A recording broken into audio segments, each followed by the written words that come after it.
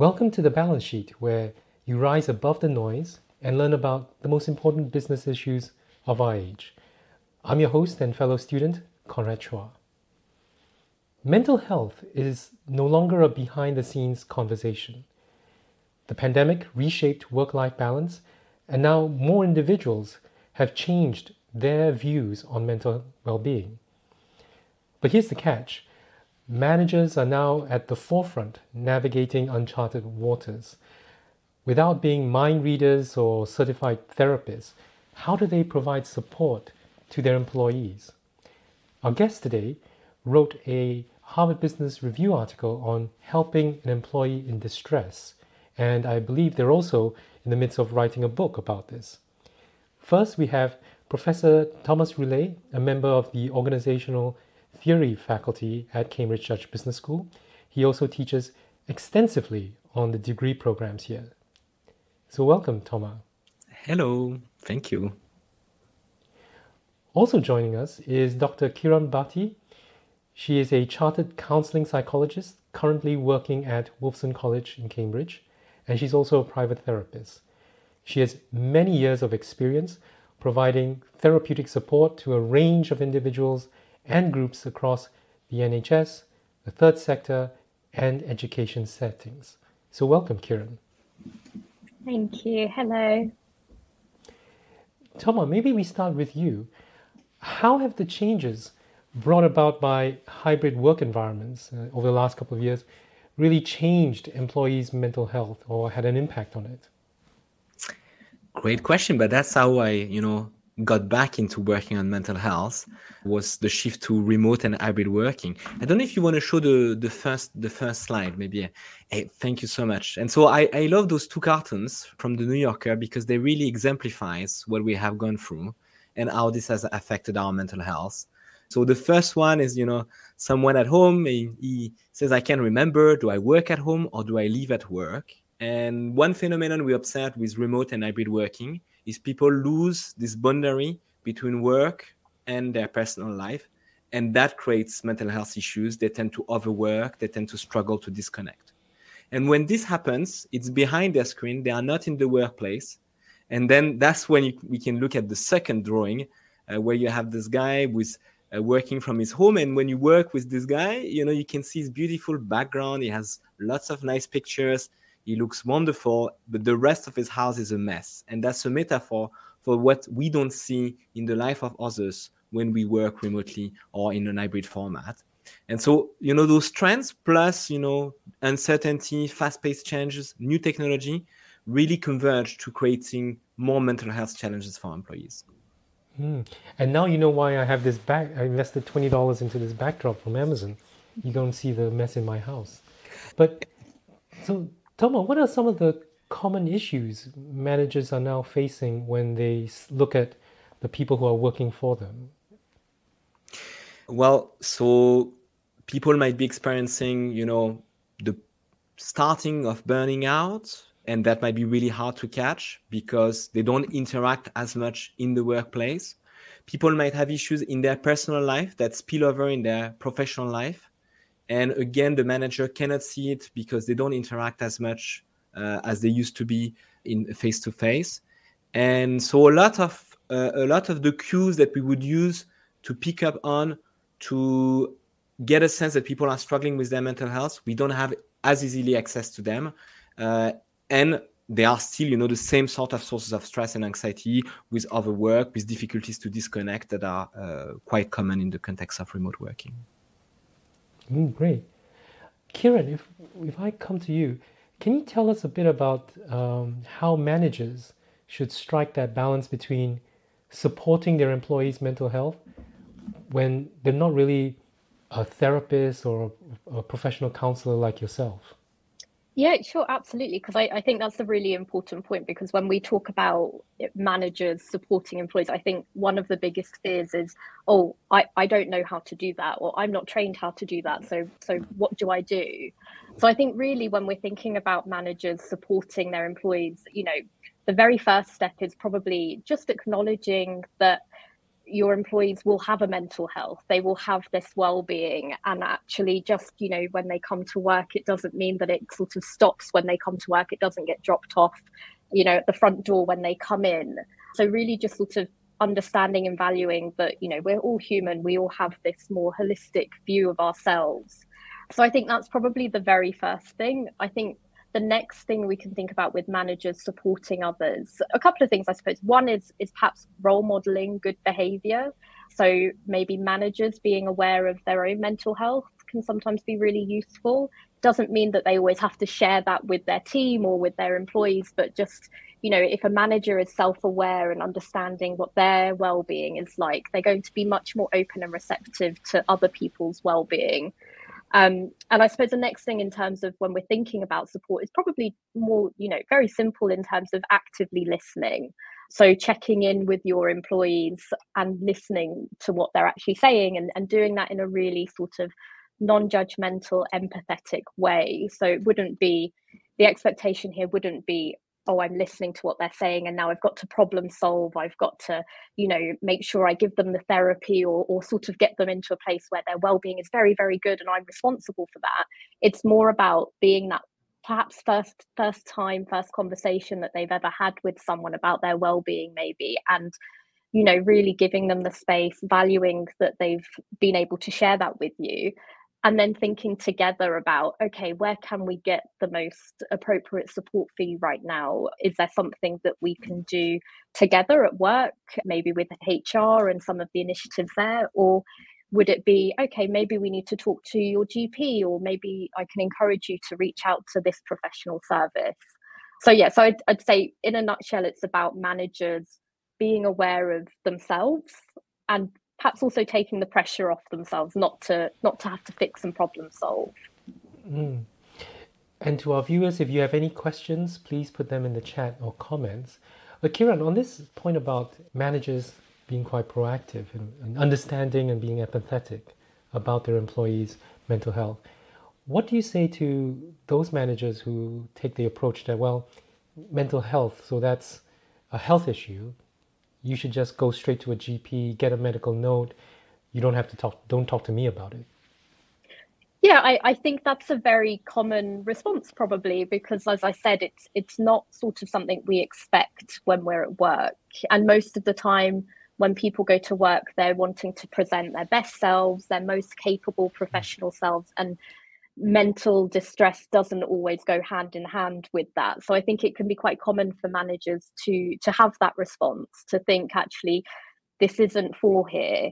And I would say, that's understandable, but it still needs to be addressed. And it's, a lot more, now what's sort of happening is a lot more people are bringing their whole selves to work, be that, their mental health experience, their sexuality, their race, their culture. And it's really just about valuing that person. So I would say, very understandable that people might have that response, but it still needs to be addressed, because actually what will happen is, even if it's not a work-related issue that has caused the mental health difficulty or the poor well-being, it will start to have an impact on work, and it will very soon become perhaps a manager's problem, so to speak, in the sense that maybe they won't be able to engage with work the way they want to, or maybe they might be less productive. It might start to have an impact on other team members. So it really does need to be addressed. But as I said, it doesn't have to be addressed in the way that managers then provide the therapy. It could just be, okay, you've got a sick note, that's great. Are you doing everything you need to keep yourself well? Is there anything that we or the organisation can do? And Thomas, anything you want to add to what Kiran mentioned? No, I think, I completely understand managers who are worried that this is not their role, that maybe they are, stepping away from their boundaries, that they are not playing their role of manager, they are playing another role that is not appropriate. But the truth is that I think in the current context, with mental health being, a challenge experienced by your employees, part of good leadership, part of being a good manager is this ability to listen and to understand what people are going through. And, to have this ability to talk about it and to listen to people who are struggling with their mental health. We really believe it's going to be really an important leadership and management skills in the future, not for managers to become therapists, but for managers to develop a sensitivity and an understanding of those issues. Great. And Laura on LinkedIn has a comment about how she agrees with what you've said and the importance of acknowledging the individual. The environment is changing, work versus what's going on at home. So thank you very much, Laura, for that. Kiran and Thomas, in your article, you wrote about the concept of mental health first aid. Can you tell us what is that? Kiran, I'll let you start. Yeah, I'll start and then you can jump in. So I suppose really it's very similar to perhaps what we would think of as first aid for physical health, in the sense that if you see someone in the street who has fallen over, you will be, and we think of a first aider responding, it's very much thinking, okay, you've fallen over, how can I help you in the immediate? What help do you need? Do we call an ambulance? Do you need a lift to A&E? So it's very much that very immediate support. But again, you wouldn't be then expected to, do the X-ray yourself and treat them and do the physio afterwards. So when we're thinking about mental health first aid, it's really about perhaps acknowledging when someone is in distress and maybe having that first initial conversation and engaging with that person. And like I said, it might be the first time this person has ever had a conversation about their well-being, about their mental health before. And it wouldn't be that we then go on and treat the person, but it would be, okay, where can we get you? Where can we get the right support for you? And I think that's why when we're thinking about mental health first aid in the workplace, it is perhaps, understanding and recognizing, someone might not be behaving the way they're usually behaving, or someone seems like they've been maybe a little bit more withdrawn, and we can use sort of a mental health first aid kit in a way to check in with that person and just sort of, even if it's just light touch, to see what might be going on with them and do they need support, or maybe they just need a one-off conversation and they'll feel better. So that's sort of the idea and the concept. Yes, and I could add that the way we thought about mental health first aid is we put this under a broader umbrella of what Kiran and I call Wellbeing Intelligence. Mm-hmm. So if you want to show you, we have a slide about this. And, very much the idea that, and it's kind of a counterpart to the concept of emotional intelligence. We wrote about this in another article than the one you mentioned, but basically it's the idea that people need to start with the self. They need to understand what are the sources of their stress, their anxiety, how do they react to different inputs at work, how can they change their own practices to feel better at work, and on the basis of this knowledge, using this knowledge to help others, to help members of your team, and then changing the organization more broadly, changing the culture, changing the practices that are common in your organization that might be affecting mental health. So mental health first aid, it's really what is the first step I can take when I observe and I see someone struggling with their mental health. But we see that as something that is sort of a muscle that we develop also by taking care of ourselves, by thinking about what can we do for ourselves to improve our mental health and what are the drivers of our mental health. Great. And I think we've got a couple of questions. So first of all, I think if we take Laura's question, which is, how do you spot the signs of mental distress? Because many, let's say, managers may not be able to spot these signs of disconnection. Yeah, I think that's a really good question, actually, because you're right. We might not always spot that, or we don't know what to look out for. I would say, and I suppose this is where sometimes it's difficult with hybrid working, but one of the things I would say is, first of all, if someone's not telling us, we're not mind readers, we're not going to be able to know. So sometimes it can be useful to think about or notice someone's behavior. So, for example, if we have a colleague that, is usually, when they're feeling good, they have lunch with other people, they check in with people, they come in, they say good morning, that's sort of indicating, okay, they're probably feeling well. But if there is a change from a normal behavior, so they're suddenly sort of withdrawing, or they're sort of turning down lunch invitations, or they just sort of come into the office, don't really make eye contact, that might indicate that something's not sort of well with them, or they might be sort of in distress. So I'd say, as we're not mind readers, it might be looking for those external signs.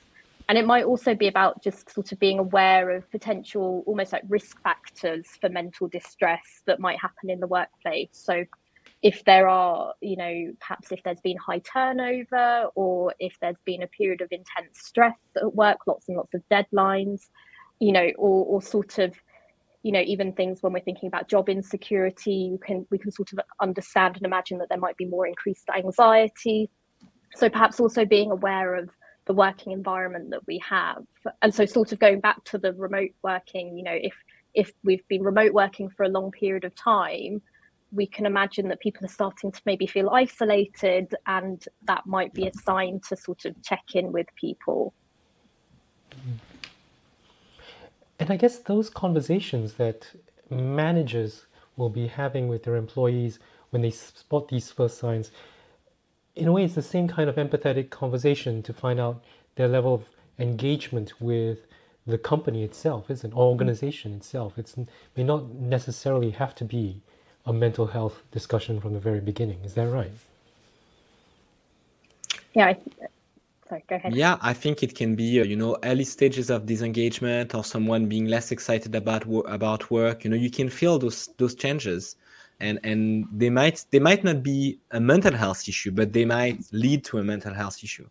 And we know, for example, that there is research showing that whether it's leaving a firm or burnout, you can already detect that by looking at how people interact with others in the organization. The structure of their network in their organization. If you see it shrinking, you can, it's a sign that there is something that is going wrong, and that they might be disengaging, and there might be a mental health issue behind it. And if we go back to your slide, and maybe Lucilian's question, she's watching this from Brazil, do you consider that treating mental health in companies, there's a cultural barrier to that? Yeah, I think that's a very important point, is that there is still a stigma around mental health, which is the whole reason, I started studying mental health, is that for a long time, people would not want to talk about their mental health issue. First cultural problem is that if people don't talk about it, it's really hard to understand it and to address it. It might be that the culture of the organization or the culture of the country is that people are very guarded at work. They don't talk about their feelings or who they are or their identity, and that can prevent from addressing mental health. But to give you another example, there can be also culture of an industry or specific organization that leads to mental health issue. I used to be working as an investment banker. One of the norm was that junior people would need to stay at work until 3 a.m. for no reasons. That's not very good for your mental health and for your sleep patterns, the two being strongly connected. And that's a cultural norm within your organization, within the industry, that negatively affects mental health.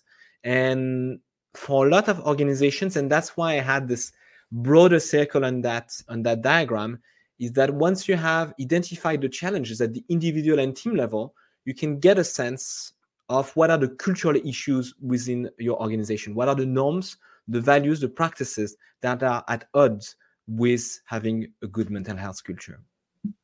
And I think what you mentioned, about being the cultural barriers when you're talking self, team, organization, it leads on to a question I have, which is, how open should employees be about their mental health struggles? For example, should they post about it on LinkedIn? I think that's a very, very important question. And I think in many cases right now, it is something that can be useful, because if you have people at the top, people who are successful, who work super hard, and you see that external, glossy career view, work experience, you don't necessarily see that there might be struggles. And if people are open about talking about their struggle, then they normalize mental health issues. People get a sense that they are not isolated with their own mental health issues, because they see others sharing their mental health issues. So in many organizations and contexts, talking about our mental health issues, it can be quite useful into changing the culture, normalizing mental health problems. Obviously, you don't want something that is only about, someone who only talks about themselves and it's very self-centered, but sometimes sharing those stories actually are the first step to a role modeling change. Kiran, do you want to add? No, I would agree. And I think also it can be also like a really useful source of support. Like you say, if somebody has shared perhaps their experience with their own mental health at work, it almost gives permission for other people to do the same. And I think one of the reasons why that diagram is sort of focused on workplace well-being as well is that typically if somebody is struggling at work, it's very common that some of those stresses that they're facing are going to be work related, so people in their team are also going to be feeling a similar way. And if one person sort of verbalizes that and shares that, other people can also feel that they can say that they might be struggling with the same things as well. And it also just means that people are sort of less alone in what they're dealing with, and that in itself can be really, really beneficial for good well-being. On that point, there's a comment here from Viotati, I think, and Tatia says showing one's vulnerability is the first step towards employees and creating a safe environment, but sometimes it's hard to do that. Do you think that it is, how do you think is the best way to show vulnerability? I would sort of recommend, if we've got a manager that is able to role model that, I think that can be really useful, but it doesn't always have to be the role model, the manager who role models. I think, even setting up at work, things like non-work sharing. So you having a space within a team meeting where, maybe the first 5 minutes or the last 5 minutes of the meeting, we all sort of talk about something that's nothing to do with work, sort of giving people permission to bring other parts of themselves to work that might be, a little bit more personal to them. It might start to show a little bit more vulnerability and show that you're sort of investing in people, not just as them as a worker, but them as a person, can be quite useful. So I think it does start to become easier when people are given sort of the spaces and the permission to talk about, either mental health distress or anything sort of more personal that's not completely work orientated. But it is difficult. And I think that's when we think about things like having a psychologically safe environment at work, which is basically having an environment where you feel comfortable and able to share your thoughts, your ideas, your own feelings, your experiences with people without that fear of judgment and criticism. And so that can be a really, having a good sort of psychologically safe team can make things a little bit easier. And of course, the manager can be really, really instrumental in building that team, in building that sort of team cohesion, but that sort of trusting relationship between people. And Thomas, maybe for you, do you have any advice in terms of how to come out and show that vulnerability? Maybe if you were in an industry like you mentioned in investment banking, but I'm thinking also industries that are very, dare I say, male dominated. So for example, professional sports, where you just don't come out to say that you're suffering from mental health because you look weak. Yeah, exactly. You are putting exactly the finger on it, Conrad. Is that we know, and there is research on authenticity in leadership that shows that people are concerned to show vulnerability because on the shorter run, they are afraid that it might negatively affect the way they are perceived as leaders, as managers, and so on. So they take a risk by being vulnerable, and a lot of people just don't want to take that risk. But what the research suggests when it comes to authenticity and vulnerability is that if you make that effort to be vulnerable, to show that you are also yourself exposed to stress, to anxiety, people can relate to that because very often they are experiencing the same sources of stress, the same sources of anxiety. So how to show vulnerability? I think it's about, it's quite situational. It's about seizing the right situations the right context to say, I'm stressed because of XYZ in that specific context. And I'm sharing it with you, my employee, my colleague, my partner at work. And I'm showing you that I'm in the same boat as you, that we are both rowing in the same direction, in the same boat. And that's, if I feel like that, it's normal that you or others might feel similar or might feel slightly differently, but also those mental health struggles and those mental health challenges, maybe for different reasons, but with the same experience of stress and anxiety in the workplace. So I think it's about finding commonalities and finding the right situation, the right context in which you can share those elements. And if you see top people, CEOs, the way they do it in their communication, very often is, when there is an issue that the organization is facing, then they will seize that opportunity to say, I am also feeling the same as you. I'm in the same boat. I'm stressed. I'm anxious about the future. I'm anxious about this merger, this acquisition, this new technology coming up.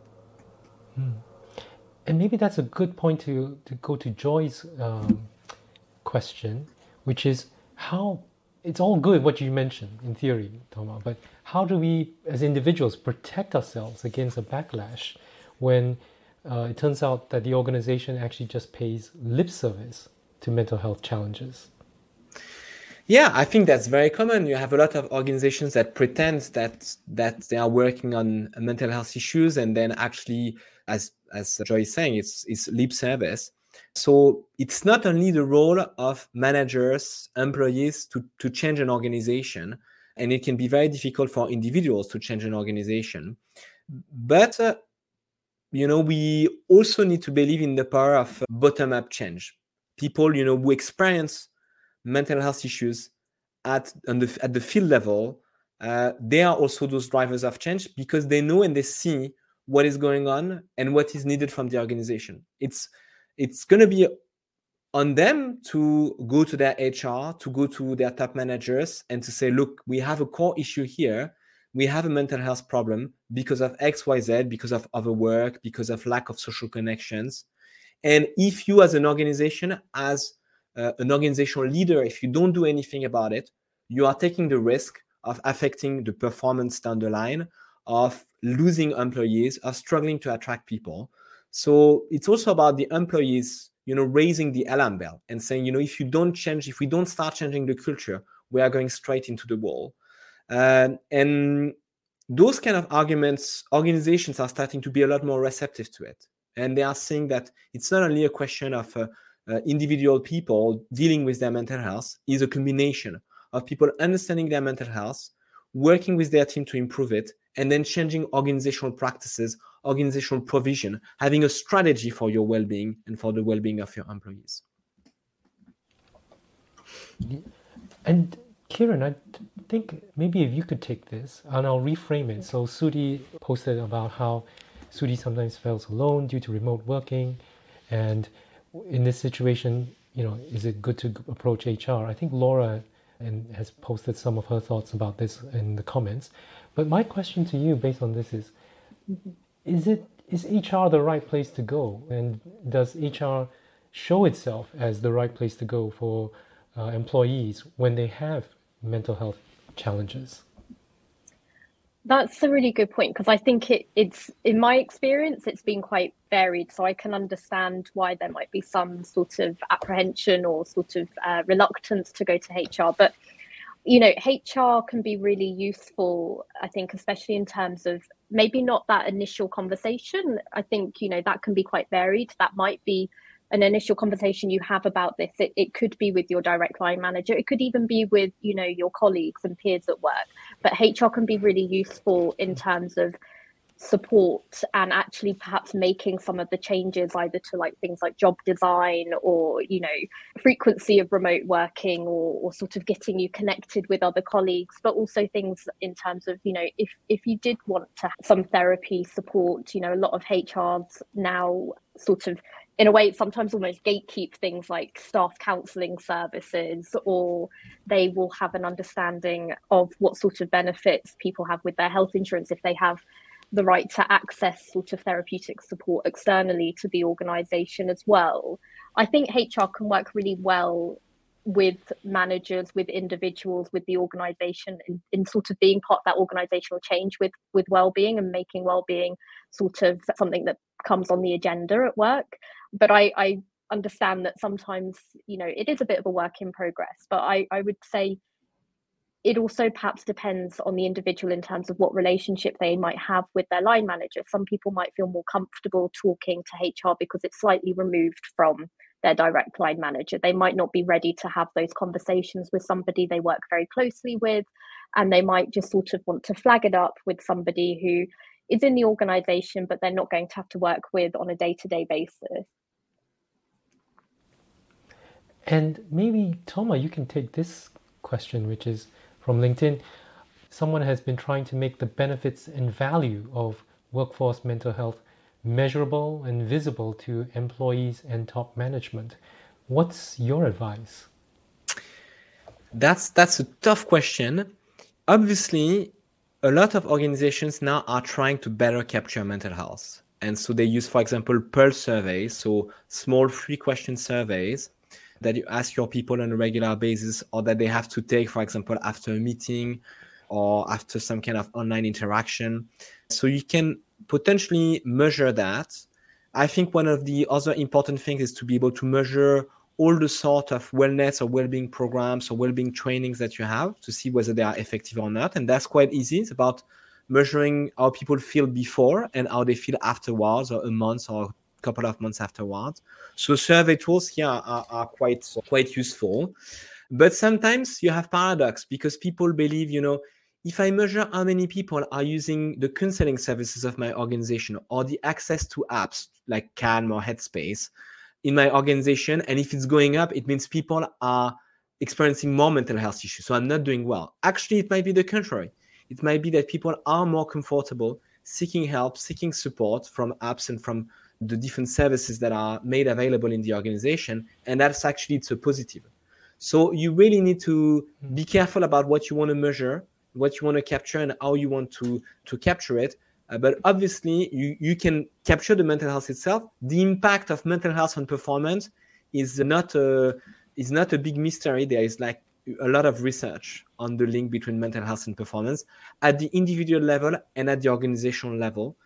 As soon as you're going to have, for example, people interacting with customers, people, on a factory line, their mental health will affect safety, will affect customer satisfaction, will affect, people's sense of growth. Like if you manage others, if you yourself are not great with, you're struggling with your mental health, other people working for you will also have more difficulty with their autonomy, with their sense of growth and competence.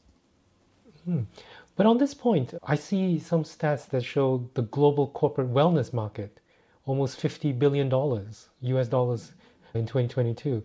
Yet we seem to see so much higher levels of mental health issues in the workplace. So does this mean that these corporate wellness programs are just not effective? Well, the research indeed, shows pretty mixed results. That corporate wellness programs, they are not always effective. But there is one huge paradox, which explains partly why this is happening, is that if you are an organization that is squeezed, where people are feeling squeezed, they're feeling stressed, they are overworked, they're not going to have time to do the corporate wellness program. They're not going to have time to take a training, to take some time off to do a meditation session or yoga session or something that will improve their well-being. So the problem is creating engagement with corporate wellness program. I mean, it's twofold. First, you need to create engagement with corporate wellness program. So you need to give people a sense that by doing this program, they're actually going to benefit from it, that they're not going to just take time out of their busy day, that down the line, it will be useful.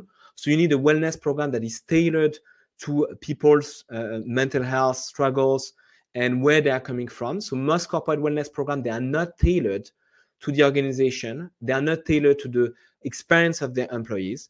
And the second element is you really need to adapt the content so that people don't only see and understand what is mental health, but they develop skills for mental health. They develop ways to approach the issues that they are facing, tips, advices, methods that really help them, break cycles of stress, break difficult habits that really have an impact on their mental health. I want to go to this idea of cognitive behavioral therapy, or CBT techniques, that both of you write about in your article. Can you tell us a bit about what is CBT? Sure. So CBT, or cognitive behavioral therapy, so it's a psychological therapy that's got a very good evidence base for things like anxiety and depression, which, as we know, are very, very common in working aged adults. And basically what it does is it looks at our thinking and it looks at our behavior and how that can affect our mood. So what we've got on the screen here is what we call a hot cross bun model. And really what this does is it provides a sort of snapshot of someone's experience. So the example we've got here is about someone feeling depressed. So what it does in CBT, we connect sort of our mood state, so feeling low and depressed, with our thinking and our cognitive state, so our thoughts. So if someone's feeling low and depressed, they might have thoughts of, oh, I'm no good at my job, I don't belong here, people are going to find me out, if they've got a bit of imposter syndrome going on there. But it also connects to, our physiological state. So a lot of the time when we're experiencing mental health distress, it will come out in the body. So people might sort of feel really lethargic, they might wake up tired even if they've slept 8 hours. They might feel really tense and, their shoulders shoot up to their ears when they're stressed out. And it then links to our behavioral state, so our actions as well. So in this example, if we have somebody who's feeling a bit depressed, either because of work or personal life, they might sort of feel that in their body, they might feel more tired, they might have thoughts about, not feeling very good about themselves. And as a result, their behavior, they might avoid going into work, they might withdraw from colleagues. And in CBT, when we map this out, we see one, that actually all of these sections are connected, but also they all feed into each other. So if if someone's avoiding going into, that's going to increase perhaps the feelings of I don't belong here, which is then going to make them feel more depressed or more low.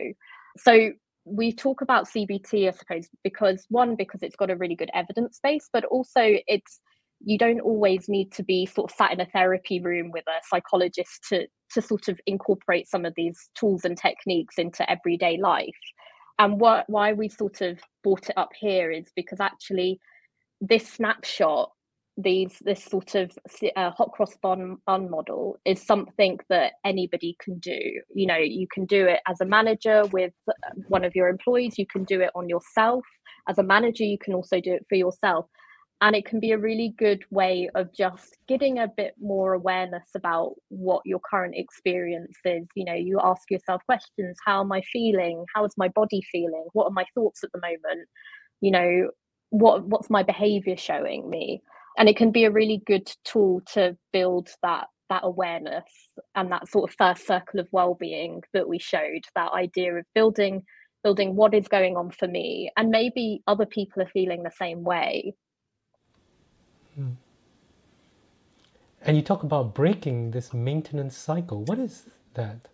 Yeah, so basically a maintenance cycle is really anything that sort of prolongs or sort of maintains our current distress. So in this example, we've got somebody who is basically getting really, really worried because they need to send their boss an email. Last time they sent their boss an email, there was a couple of spelling mistakes and the boss sort of picked them up. So this left them feeling, oh gosh, they must have a really poor opinion of me, or, oh, they must think I'm really careless. So basically, to avoid feeling like that, they've sort of engaged in what we call a safety behavior, which is I'm going to check all of my emails. I'm going to double, triple check them. I'm going to put them into Grammarly. I'm going to, that anything I can to make sure my emails are perfect and it shows me as someone who's very competent. Or I'm going to just only email my boss only when I really, really need to. Even if I need help, I'm going to try every other avenue before I ask for help. So we call this a maintenance cycle because actually what happens is by engaging in that safety behavior of double, triple checking an email, what we're doing, we're actually maintaining that anxiety because the fear and the stress are still there. In the short term, double checking our emails is going to give us a bit of relief and we feel reassured. Nope, that was perfect. But actually in the long term, the worry is still there because we haven't sort of tested out that, oh, actually I can send an email without double checking it and it's okay. So we sort of brought up maintenance cycles again to build that awareness, but also once we have that awareness, we're in a much better position to maybe make some changes. So it might be, thinking, oh, what happens if I don't check my emails or I don't stick them in Grammarly first? Is it as scary as I think it is? Yeah, and I like, Kiran, that you mentioned how things in the workplace could affect your mental health and this whole cycle, because we get this comment from someone on LinkedIn, which is, how about conflict between two employees? And the question is framed as both employees going through a tough time, but actually, I think my own observation, sometimes it's actually organizational conflicts, personal conflicts in the workplace that actually contribute to or create mental health issues. So how does a manager handle this kind of issues? Yeah, I sorry. Go ahead, Kit. You jump in afterwards. But basically, I think as a manager, I would be thinking about, being aware of what's the actual work environment at the moment and being aware of what's going on for my team, especially when there's perhaps conflict between two people in a team. And is the manager aware of that actually? And is that something that is spoken about? Are other colleagues aware of that? And sort of almost how has that information come about? That would be my first response, is thinking about how aware is the manager about, of this conflict. And then it might be thinking about, do we sit down and have a conversation about those well-being conversations, where we're both empathetic, we're not judging anybody, we're not blaming anybody. And in those situations, it might be that people bring in HR in those situations. But Tom, I'll let you jump in. I think the boundary between work and life can be very porous. So if you have a struggle in your personal life, you might, take it into your professional life. And inversely, if you have a conflict, there is research showing that if you had a conflict during a day, your way to drive back home and to commute back home, you take more risk. So there is really a porous boundary, and it's important for people to realize that, because sometimes they will be very upset about the behavior of someone else in the workplace, but actually it's something external to the workplace that is triggering that behavior. So in the case that is mentioned here, we have two people who are facing a tough time, might be a tough time in their personal life on both sides. They are taking it to work, but actually they have this challenge in common. So they might have more in common than what they think. And so it's about themselves talking about their vulnerability to be able to solve that conflict by both addressing the source of their stress from their personal life and the source of their stress in their professional life. Well, thank you so much, Thomas and Kiran, for joining us and giving us such a wonderful insight into how we as managers can help our employees handle the mental health issues that they struggle with, but also advice about how we as managers need to look after ourselves. So thank you so much. If you like the show, please repost it on your social networks. And the balance sheet will be back on the 8th of February at a slightly later time, at 6:05 p.m. UK time. We will have Francois Candelon, Managing Director of BCG's Paris office. And he will tell us how top leaders are approaching AI in business. So till then, stay well, and we'll see you next time.